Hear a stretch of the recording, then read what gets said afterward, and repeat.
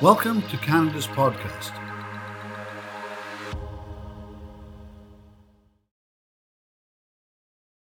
Hello and welcome to Canada's podcast, the number one podcast for entrepreneurs in Canada. I am your host, Stephen Van Loffel. I'm an Anishinaabe from Saugeen First Nation, Ontario, and my goal is to introduce you to many of the amazing Indigenous entrepreneurs from across Turtle Island, those who are doing great things for their peoples, communities, and this nation that we call Canada. It's high time that Canadians knew just how big of an impact Indigenous entrepreneurs are having locally, regionally, and nationally. With me today is Will Rogers, president of Niche Security. Will is an Anishinaabe from Alderville First Nation, Ontario, and as president of Niche Security, he focuses on securing assets, people, sites, and special events. Will, welcome to Canada's podcast. Let's start off with some easy questions here. Tell us a bit about your background and really what inspired you to become an entrepreneur. Yeah, sure. So growing up, my mom was a single mom. She worked midnight shift at a grocery store every night, 7 days a week, and somehow we always got by. And not with much, but we always got by. And then growing up more and more, I had family kind of depended on me a little bit more and more growing up. And I just kind of decided working for minimum wage at a grocery store myself was not cutting it. So I looked at what I could do. I had no money, but I had no real business skills or experience. So how can I make that work? And that's when I started my first company at 17.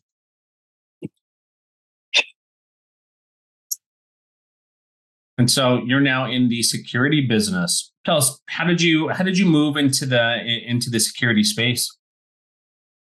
Yeah, sure. So my first company was junk removal, low cost, low risk, right? I had a pickup truck. And then security now is high risk but high outcomes. So what I did was I did my junk removal. I did well at it. I went to school for law, for policing. But I have a heart condition, so I couldn't be a cop. But I still wanted to help people. And so with the junk removal, I had the knack for business. And so I started dabbling in some security. I started with Holiday Inn in Peterborough, actually. I was a manager of security there. And kind of every evening getting yelled at by the people up from the bars. And it just kind of blossomed. So you had an entrance into it from another position that you had, like many entrepreneurs. Yeah. That's kind of where I learned the do's, don'ts. That's kind of where I got the training. That's where, between that and college for policing, is where I learned the conflict management and de-escalation skills. And then the entrepreneurship part, I just learned as I went, right? The government aspect, the taxes, the registering, and deals I learned as I went. And I'm sure you can agree, you still learn every day. Yeah, absolutely. So are there any unique cultural or perhaps community influences that have helped shape your entrepreneurial journey? There is, yes. So we, growing up with being in college, Fleming, the Aboriginal Lounge, at least that's what they call it at the time. We had a lot of elders. We had elders in there almost every day. So I talked to them a lot. I talked to them about what I want to do in the future. I talked about my possibilities. And they talked to me about the way that they see me and the way that our ancestors see me and stuff, with some ceremonies and stuff. And they kind of told me, listen, you have a knack for helping. You have a knack for protecting. Run with it. Go with it. And then with the elders in the community, we really kind of came together. And then with me working at the Holiday Inn part-time, we just kind of came together that was my calling. So at what point did you move from there and say, you know what, I'm gonna go at this full stop. I am going to start a business, because there's always something that propels someone to take that next step. What was that for you? Well, so I always had the junk removal all the way through with security, but it was always just I was only ever making $100 a job. Right. So that kind of, I guess my story is kind of unique that way. I always had a business. I was kind of just bottom level, staying at bottom level. So I took on my skills and I went, and because I knew the bar area, I registered an Ontario corporation and I went to the bars in the area. And I just said, hey, can I do your security? Can we do it? And because they all knew me, one by one, they were willing to sign on. But again, I found myself in a tough spot. I was only making $2-3 an hour off each person. So then that's when I transitioned into looking at corporate security and looking at the bigger players, the bigger kind of jobs, more liability, but it pay off. Mm-hmm. And so, there must have been unique challenges that you face as an Indigenous entrepreneur, as an entrepreneur in general, when it comes to starting your business. Can you share, what are some of those specific hurdles that you've encountered and how did you overcome them? Yeah. So, you know what? I'm still trying to overcome them day by day. So I can't even answer that fully yet. I'm only 26 as it is. And so, but when I tried to do security at a bar, I got the most obvious stereotypes. Are you sure you're going to be able to do this? You won't come to work drunk? Oh, is it just because you like to fight? Right. And honestly, the best way I overcame those is I'd laugh at the business. I'd laugh at the bar owner. And I said, like, are you serious? You think, why would I come to work drunk? And they said, well, you're like Indigenous. And I said, yeah, but that doesn't answer my question. And I kind of put them on the spot. And then about 9 times out of 10, they just said, okay, well, you know what? We'll give you a chance. But if you do that, then we have to let you go. And I said, yeah, well, I don't see why that would ever have to happen. And then word got out. So having to overcome discrimination right from the outset has been, one of the challenges that you've had to face. And I mean, that's got to be tough, when you're starting out trying to create a business and just wanting a chance. I mean, were there any supports that you had to reach out to just to be able to decompress from what must be a challenging situation when you have to hear that? Besides family and like 2 close friends, no. Like you always battle. At least I always battle with the thought of, what if I just have like a white manager or something that I can have be the face of the company, that I can have him go out and try to get contracts? Would it be better? Would I do better? I think about that daily, as a lot of companies just try and kind of still shut the door on you. Like they talk about the reconciliation and everything nowadays, but they're just willing to have a 30-minute phone call with you, and then they don't talk to you again. Well, I think a lot of entrepreneurs, particularly ones from diverse and disadvantaged backgrounds, have thought of similar things. The path that I'm taking is much more challenging. And, this path to entrepreneurship and success in entrepreneurship would be potentially easier with some non-Indigenous support. That has to be a challenge, every day that you go out there. It is. And I always sit there whenever I'm filling out like an offer or something, I always wonder, because sometimes it says like, are you Indigenous? I always sit there and hesitate. Should I say yes or should I say no? Should I try to bid like everybody else, or should I are they asking for good reasons or bad? No matter even if it's some government of Canada things, why? Should I say yes or should I not? I always hesitate. And sometimes I don't always say yes still. Well, as we know, entrepreneurship can be a roller coaster ride, highs and lows. How do you make this to stay focused when those times are turbulent? Are there anything that you do that you can share with our listeners? Yeah. So you know what? So I get personal with it. The month of August was a low for us. We had next to no work coming in. Summertime with security is either you're doing festivals, which is all event, it's a headache, or you're really doing not much. A lot of corporations take holidays, right? So that was us. And what I had to do was I had to just kind of take a break myself for about a week or two, kind of not turn the company off, but put it a little bit lower and act like I was taking my own holidays, just so I didn't get fully discouraged, just to make myself kind of have a restart, enjoy some of the weather, and not get told as an entrepreneur, you get told no, 3 out of 4 times. Right. But when you hit a low, sometimes it feels like you get told no 4 out of 4 times constantly. So that's how I overcame it this summer, is I just kind of turned it off, turned it on a minimum, and just kind of kept working towards it. I still email some people every once in a while. I still make some phone calls. Mostly just touch base, keep up. But that's a really tough one. And that's one that I think you'll always have to change and adapt as you get older. And as your business gets bigger or smaller, you'll always have to change and adapt how you do that. Well, I think our listeners would agree that you always have to pick up the phone, and 9 times out of 10, you're right. It actually is more no's than yeses. But, let's talk about some of those successes, right? Because you're still here, you're still operating your business. It's growing. You face challenges like every other entrepreneur out there, but what are those successes that you've had along the way? Yeah. So my first company, the one that really grabbed me to be an entrepreneur, this is the moment that I really I was not looking back. I was doing business to public as junk removal, and people were arguing with me over $5-10. Right. I remember I hauled over 1,000 pounds of concrete away for a lady, and she didn't want to do a $10 bump in the price.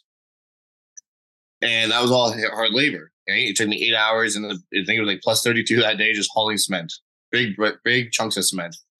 I went business to business. I went from targeting the public to I went to targeting real estate agents as a junk removal company.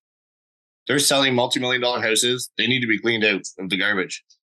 My first one, I got a $3,000 tip because he quoted him 2 days. I did it 1 day, and he was more than happy. And I said, you know what? There's my heart. There's work being paid off, and there's people appreciating it. And then the referrals started coming in, and I can't look back since. That's I've worked for commission jobs. I've done this and that, but you're still always under somebody else's umbrella. So now that was the very moment that transitioned me to wanting to be business to business for one and an entrepreneur. So, definitely a crucial moment that, allowed you to focus where you want to go and who you wanted to support as a business owner. Mm-hmm. And so I, like many Indigenous business owners, often prioritize sustainability, community well-being as they're setting up their business model. Now, tell us a bit about how your business aligns with these values and the impact that you're able to have on your community. Yeah, so any community I go to work in, I try to find talent in that community. So with my head office being in Toronto, if I go to Thunder Bay, I have zero interest in bringing people from Thunder Bay or from Toronto, sorry. I try to find the talent in Thunder Bay. Now, that's not to say that maybe I have to start for a week or two with people out there if the contract doesn't start right away, bring people up, but I will always try to train and find the talent in the area. I'm a big person for local jobs, local benefits, I guess you could say. So that's one thing I always do. So when we work with some First Nations for their powwows and ceremonies and stuff for security. And I do the same thing. I hire from the community. That's my first go-to. And I spend my time, I go to the community, I try to. And I found that a lot of the communities really appreciate that. And it goes a lot farther. But on my behalf, my personal opinion too, security is all liability. Nobody knows that community better than a community member. Are you ready for your next challenge? CarStar, Canada's premier collision repair leader, is hiring. Whether you're a seasoned pro or new to the industry, your local CarStar is ready to help kickstart your career. Join the CarStar team on carstarjobs.ca. Right? So who's going to know when the troubled person from the community comes in? That community member. Who's going to know some people struggled in the community? That community member. So with security being a liability, hiring from the community only makes sense every way around it. Or any way you look at it, it only makes sense. Mm-hmm. Mm-hmm. Absolutely. So who have some of your mentors or role models been? Elders from the community. Some Barry from the federal procurement. He's helped me a lot with some very, very basic answers. I was involved with the innovation cluster in Peterborough for a little while with my junk removal company. So those little incubators, I know a lot of them are built around tech. I'm not a tech person. I haven't really found one that's built around hands-on businesses. But if you're a tech company or if you're a hands-on person that wants to be an entrepreneur, still check out those incubators because there's one that the government funds is called Fast Start. You don't have to be a tech company for that. That's the one that I fell under. And then you get professional help and support along the way. So really being able to take advantage of the wealth of supports through the programmings that are there to support entrepreneurs has been important to you. Yeah, 100%. Like, no way possible are they an all-in-one answer. They're not going to hand it to you, and they shouldn't hand it to you. So if they do, you're not going to succeed when they go away. But they are definitely a strong support, and they are the right people to kind of lean on. So collaboration and partnerships are also essential to many businesses, right? You talked about referrals. What values or qualities do you look for when evaluating whether or not to enter into a partnership with another business? So I love collaborations. I love businesses and two businesses working together for one goal. It's one of my most favorite things I strive towards. What I look for is if they have the same kind of values as me. They're not necessarily not meaning like Indigenous values, but like do they care about the entry level people? Do they care about the community? Do they care about the way that they carry themselves? And do they care when an employee messes up and like a coaching session has to be done?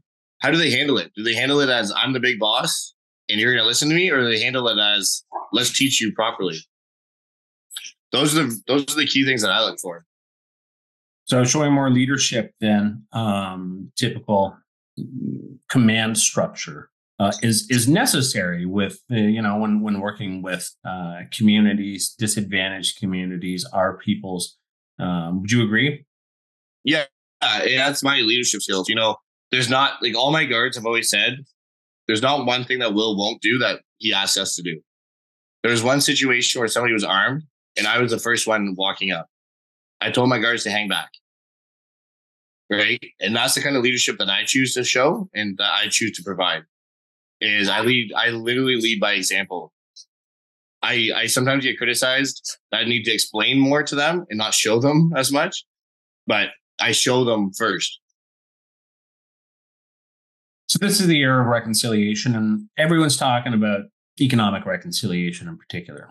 Mm-hmm. What does that mean to you? And what advice do you have for people who are looking to support Indigenous businesses?